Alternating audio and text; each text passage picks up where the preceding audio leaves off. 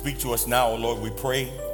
Speak to our souls today, for this is why we've come, dear Lord. We're ready for your word.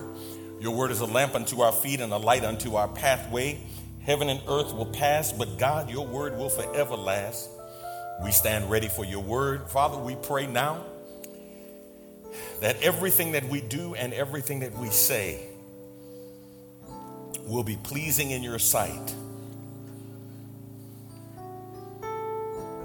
Give us preaching power.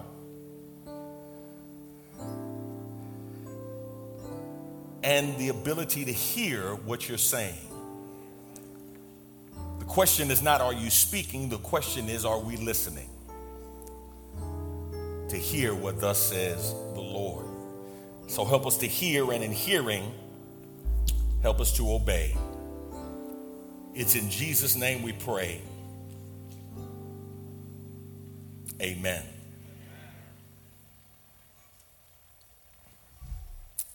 So one of the things that we have discovered in working with young people over the years is that many times the problems that we see in young people are simply a reflection of the problems that exist in their homes.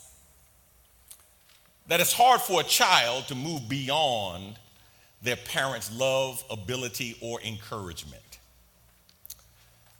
And this is the idea of children being the smartest person in their home. Children raising their parents is a relatively new phenomenon. I say new because I don't care how smart you thought you were as a child. When I was a kid, you didn't run nothing in that house. You better figure out how to run yourself to a room if you had a room. Our opinions didn't matter. But now our opinions mean everything. I have literally watched people take from their children. I'm not talking about grown children. I'm talking about young children now. I've seen them take from their young children. And man, I've just been mortified. Like I felt the slap from my grandmother, and she is deceased. And I've literally said to myself, man, this world is turned upside down. This is crazy. This is crazy when we watch the news and we see the things that are happening in the news. It's crazy. When we saw, for example, that young man shoot those and kill those children in Uvalde. I mean, that's absolutely insane. And then, listen to me, when they said he shot his grandmother before he went, he shot his abuela. I was like, oh my God, I know this dude had lost his mind. And the question that we have to ask ourselves, brothers and sisters, is what is going to be our role in helping turn things right side up? I mean, we live in a world where we have children who don't understand that fine dining is not eaten with a plastic fork and knife.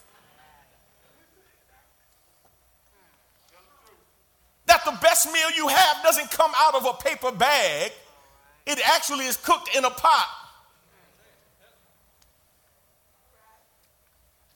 We're in a world that is literally upside down, where children think, no, I don't have to start off and sacrifice. I want everything mama and daddy worked 50 years to get as soon as I move in my house. And guess what, mama, it's your responsibility. Daddy, it's your responsibility to pay for my privilege even after I claim to be gone and independent. I don't know about y'all, I had to remind my children that my money comes with my advice. And you're going to hear my advice before you get my money. And if you don't follow my advice this first time, don't come back for no more money.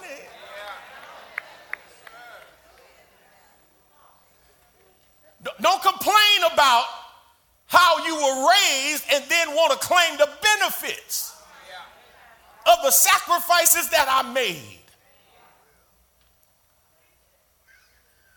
The challenge before us is, how do we get this world, at least our corner of the world, functioning in a non-dysfunctional way? So today I want to continue our talk from last week. I want to talk to you from the thought, how to turn the world right side up. How to turn the world right side up.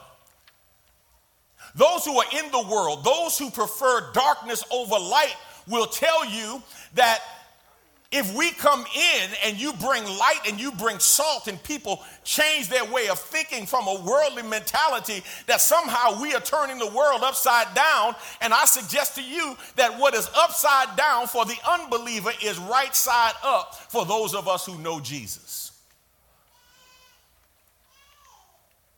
As contrary to popular opinion as this is, God has a standard for how the world is supposed to function. God has an expectation of how we are to interact with each other.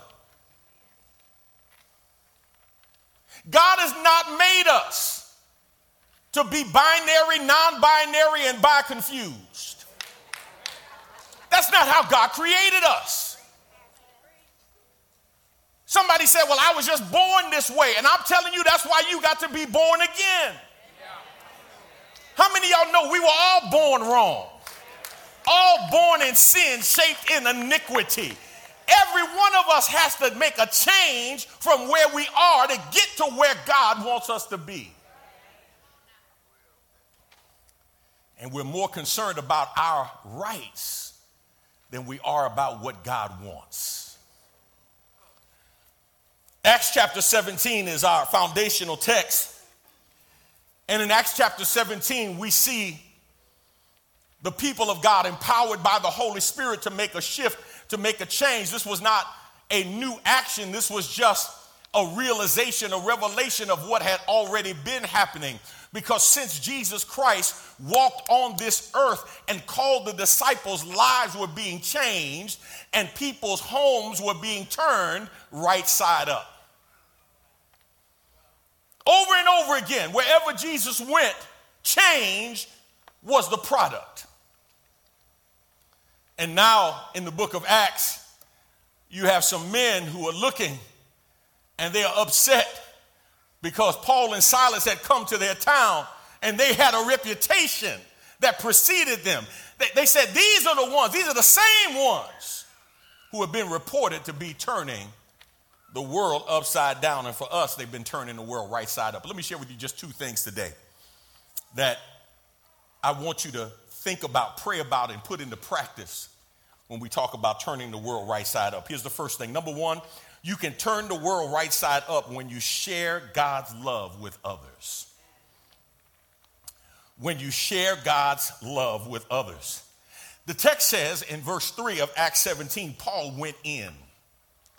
Paul went in. Paul took an initiative for 3 Sabbath days, for 3 weeks. He took the initiative to meet people who needed the Lord, meet them where they were, to communicate to them in a way that they would get it so that some of them might come to know Jesus Christ. Paul said it on one occasion like this. He said, I'm going to be all things to all men that I might win some to Christ. And that's a cultural issue more than it is a theological issue, even though it has a theological foundation. Paul says, are we willing to meet people where they are, not to stay where they are, but to meet them where they are, to communicate in a way that they can get it in order to help them to move to where God wants them to be? So he reasoned with them. And the idea of that is he talked to them and not at them. I know you've never done it, but have you ever been around some Christians who talked at people? Yeah, they talked, and it was almost like they were talking down, like they were doing you a favor. And talking to you, there was no empathy, there was no sympathy, there was no let me meet you where you are, right? They don't get down on your level. They don't understand the struggles that somebody may be going through. They basically look at it, and they've been walking with Jesus for 50 years, and they think somebody who knew Jesus and has known him for 5 minutes should be walking like they've been walking for 50 years, and they're still not where they should be. People came to know Jesus as their Savior. That's what the scripture says. He says he reasoned with them, and some of them were persuaded. some devout Greeks, some Jews, and not a few leading women came to know Jesus as their Savior. How do we turn the world right side up? By sharing God's love with others. Look at A. You must have God's love for lost people. You must have God's love for lost people. Listen to me. The scripture says God loves lost people. He loves unsaved people. No, let me say it like it. God loves sinners. God loves sinners. John 3:16 says, for God so loved the world that what? He gave his only son, that whoever believes in him should not perish, but have eternal life. Romans 5 verses 7 and 8. Read it with me if you will. For one will scarcely die for a righteous person, though perhaps for a good person one would dare even to die. But God shows his love for us in that while we were still sinners, Christ died for us. See, here's the thing about God that you need to accept and come to grips with. He knows you. He doesn't know who you pretend to be. He knows who you really are. Like all of the secret thoughts, words, and he knows you, and despite knowing you, he loves you. He loves you not because you deserve it, but because you need it. And guess what God says? The same love I have for you, I want you to have for those who don't know me. Now, here's the problem. Much of the love that we give is what? Conditional. And if we don't think people deserve our love, or if they have messed over our love, man, we reel that thing in. Now you're going to have to earn my love. Now you're going to have to deserve my love.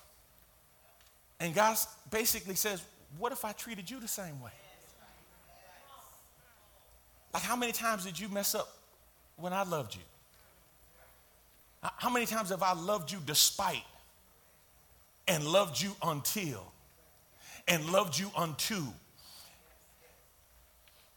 And God says that's the same love that I want you to have for unchurched and unsaved people. So let me put a cord in the meat and park here for a second.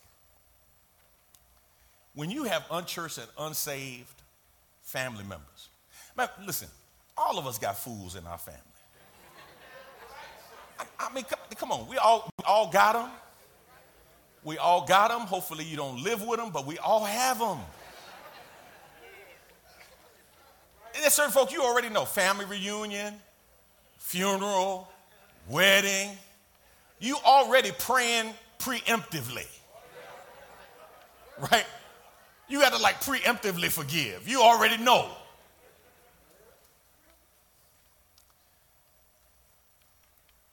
Here's what I need you to understand.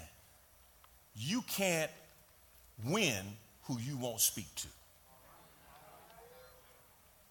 And arguably, the persons that's the biggest fool gives you the opportunity to show them the greatest love. Because sometimes that's really what they need, just somebody to encourage them, somebody to pray for them. And if they act really crazy and you start talking about the Lord, that'll help you out. But it'll also plant a good seed with them. So do you love the lost like God loves the lost? Some of you don't know any lost people. You've been in church, you're a professional Christian. You don't know many lost people. You tried to X them out of your Rolodex. You know, I don't talk to nobody that don't know Jesus. So how does somebody who doesn't know Jesus come to know Jesus if you have become so holy that you don't even speak to him? Right? I've got some friends that I know are not saved, that I talk to. I see them. I send them a text. They send me a text. Rev, how you doing? I'm doing good, man. How you doing? Boom, boom, boom. They know where I am. I know where they are. And I can share with them the love of God with the goal of winning them to Christ. Because I know sometimes they won't get there overnight. Sometimes they're just checking to see the credibility of my faith before they decide whether or not they're willing to import what I'm exporting. Look at B. You must show God's love to all people. If you're going to turn the world right side up, you must have God's love for lost people, but you must also show God's love to all people. 1 John chapter 4, beginning at verse 10. In this is love, not that we have loved God, but that he loved us and sent his son to be the propitiation for our sins. That's a big word that simply means, a powerful theological term that simply means Jesus paid the price with his blood. He paid for our sins. Beloved, verse 11, if God so loved us, we also ought to love one another. No one has ever seen God. If we love one another, God abides in us and his love is perfected in us. By this we know that we abide in him and he in us, because he has given us of his Spirit. John 13, verse 34 and 35. So now I am giving you a new commandment. Love each other. Just as I have loved you, you should love each other. Your love for one another will prove to the world that you are my disciples. That's the proof. Isn't it amazing? When we think about being Christian, we think more about what we wear than how we act. We think more about what we drive than how we talk. We think about hats and bags and shoes and suits and ties, and we'll talk about what clothing we have and what cars we drive and where we live, and none of that is proof that we are a child of God.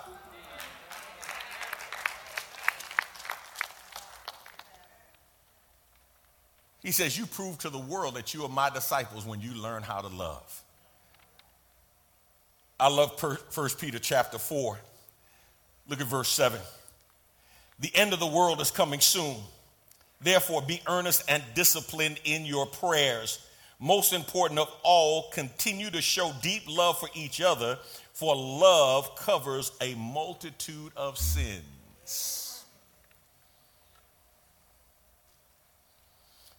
This last one, 1 Thessalonians 3:12. Let's read it together. And may the Lord make your love for one another and for all people grow and overflow, just as our love for you overflows. Can you underline that phrase? Grow and overflow. He says you ought to have a love that grows. Now, isn't it interesting that for many people, their problem is not growing in love, it's falling out of love. God says your love for one another, child of God, should be growing, and your love for all people, saint and sinner, should be evident and should be present. I want you to think just for a moment about the most loving person you know, or maybe have ever known. I'm right now. I'm looking at Ron Ward. I'm thinking about his mother, Mud Deer. Man, she loved everybody. Loved everybody. Man, if you was around her more than 1 second, you was just adopted into the family. Just love everybody. I don't know if she ever had a bad word to say about anybody. She didn't even have that kind of spirit. Now, some people would attribute that cantankerous nature to being old. And I submit to you, when you young and cantankerous, you're going to be old and cantankerous. Like, don't blame that on getting old. You know what I mean? Like, if you nasty young, you be nasty old, right? If you're nice when you're young, guess what? You're going to be nice when you're old. I think the likelihood of those things parallel. If somebody thought about somebody whose love was growing and overflowing, and you asked them to think about somebody who had those characteristics, would they think about you? Would they think about you? See, these early Christians appear radical compared to us, when in actuality, they weren't radical. It's really that we're not radical enough, because they're not doing anything that we can't do.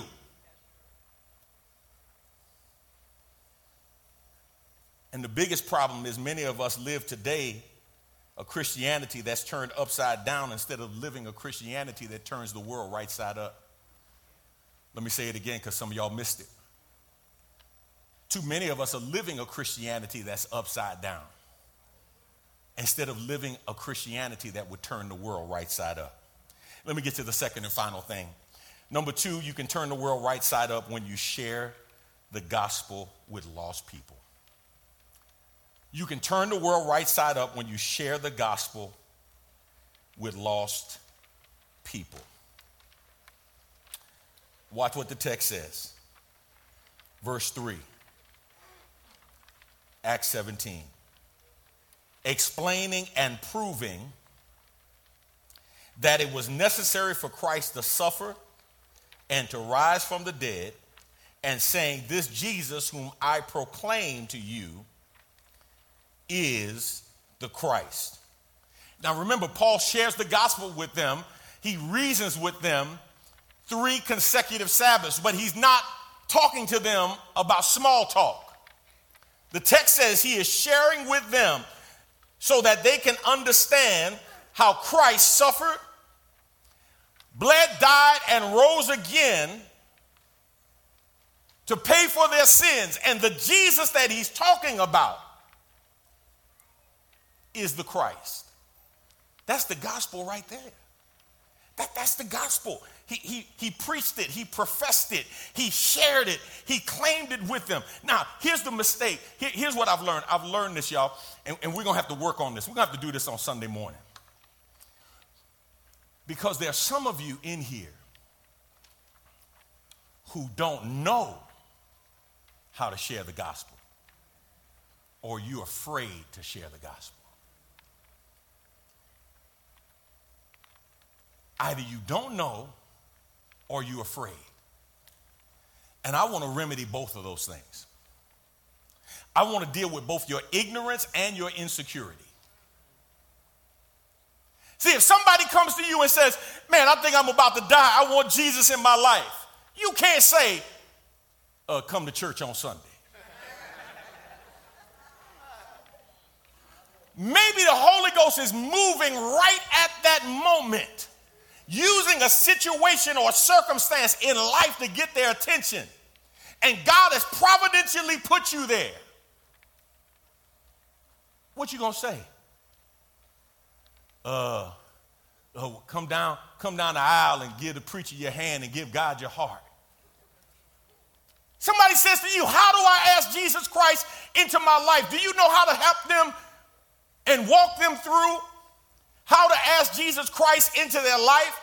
I don't care if it's the 4 spiritual laws, the Roman road, the 3 circles, whatever it is. You ought to be able to and be comfortable with helping somebody come to know Jesus. Let me tell you one of the most rewarding times and one of the saddest times that I've had in ministry, and it happened at the same moment. I had a member of our church call me and say, my uncle is dying. And Pastor, we don't know if he's saved. Would you come and make sure he's a Christian?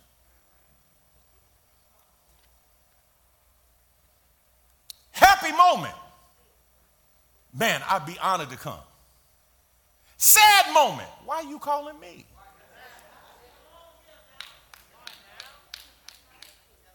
You ought to be calling me, telling me, Pastor, we didn't know that my uncle was saved or not, and we presented the gospel to him. He accepted Jesus Christ as his Savior, and we can give that as a praise report at his funeral. That's what they should have said. But they felt so uncomfortable and grew up in church, felt so uncomfortable with the conversation and taking them through that they asked me to come and do it. Each one of you, every one of you, you ought to be a world changer. You ought to be a person that can turn the world upside down or turn somebody's life right side up. Look at John 17:18. As you sent me into the world, so I have sent them into the world. This is Jesus praying to the Father, talking about the disciples of whom we are now one.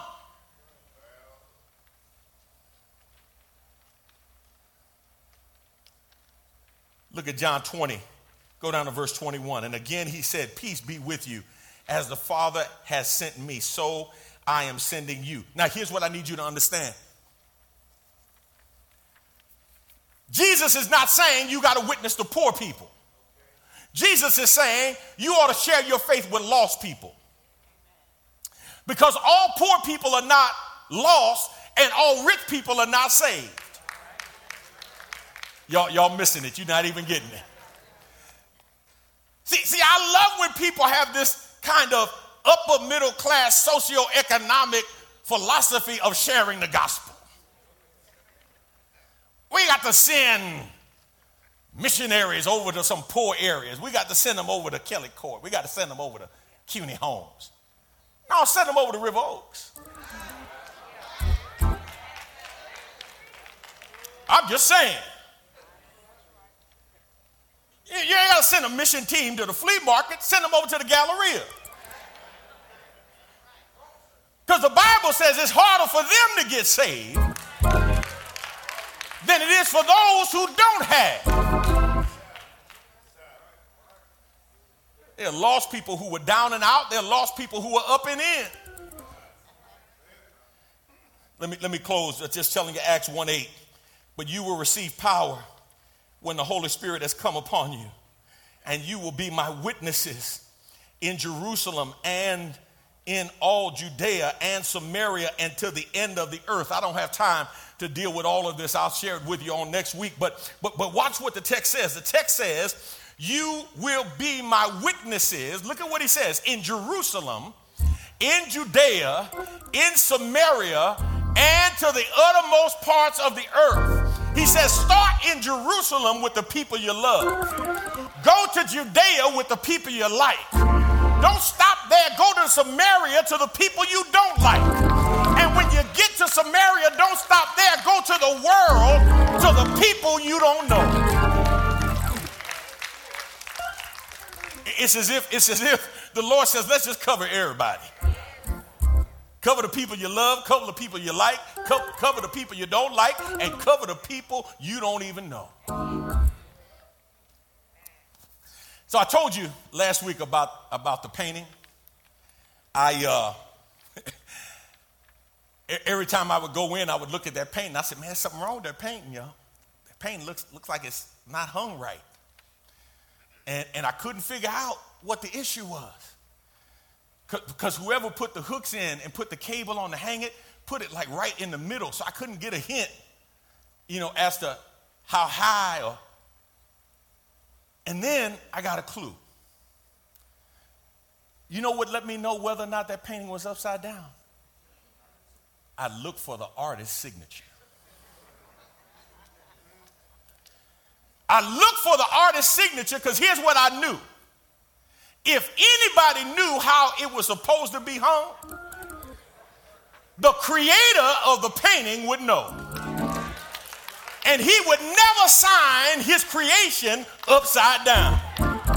So I stopped looking at the painting and I started looking at the signature. And when I saw the signature, I said, oh yeah, this painting's upside down. Because the artist would not have signed it upside down. I turned it the right side up. Now watch this. It still didn't make a whole lot of sense to me, but I knew at that moment it was right side up because I followed the artist and his signature. All I'm trying to tell somebody in here is if you're wondering whether the world is right side up or upside down, don't look at the world. Look at God and his word. Because God has created the world to be right side up. And if the world is turned in a way that does not agree with his word, then the world is upside down.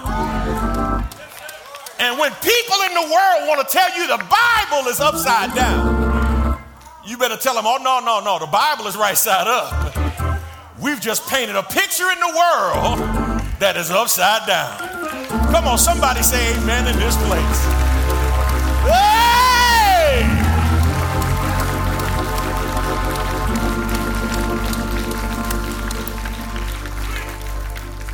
Father, we bless you. And we thank you because in your word, God, you have shown us. God, help us today as believers to stop thinking about what people in the painting are saying and people who are looking at the artwork are saying. Help us to look to the Creator so that we can turn things right side up in our lives personally, in our homes, with our families, with our friends, on our jobs.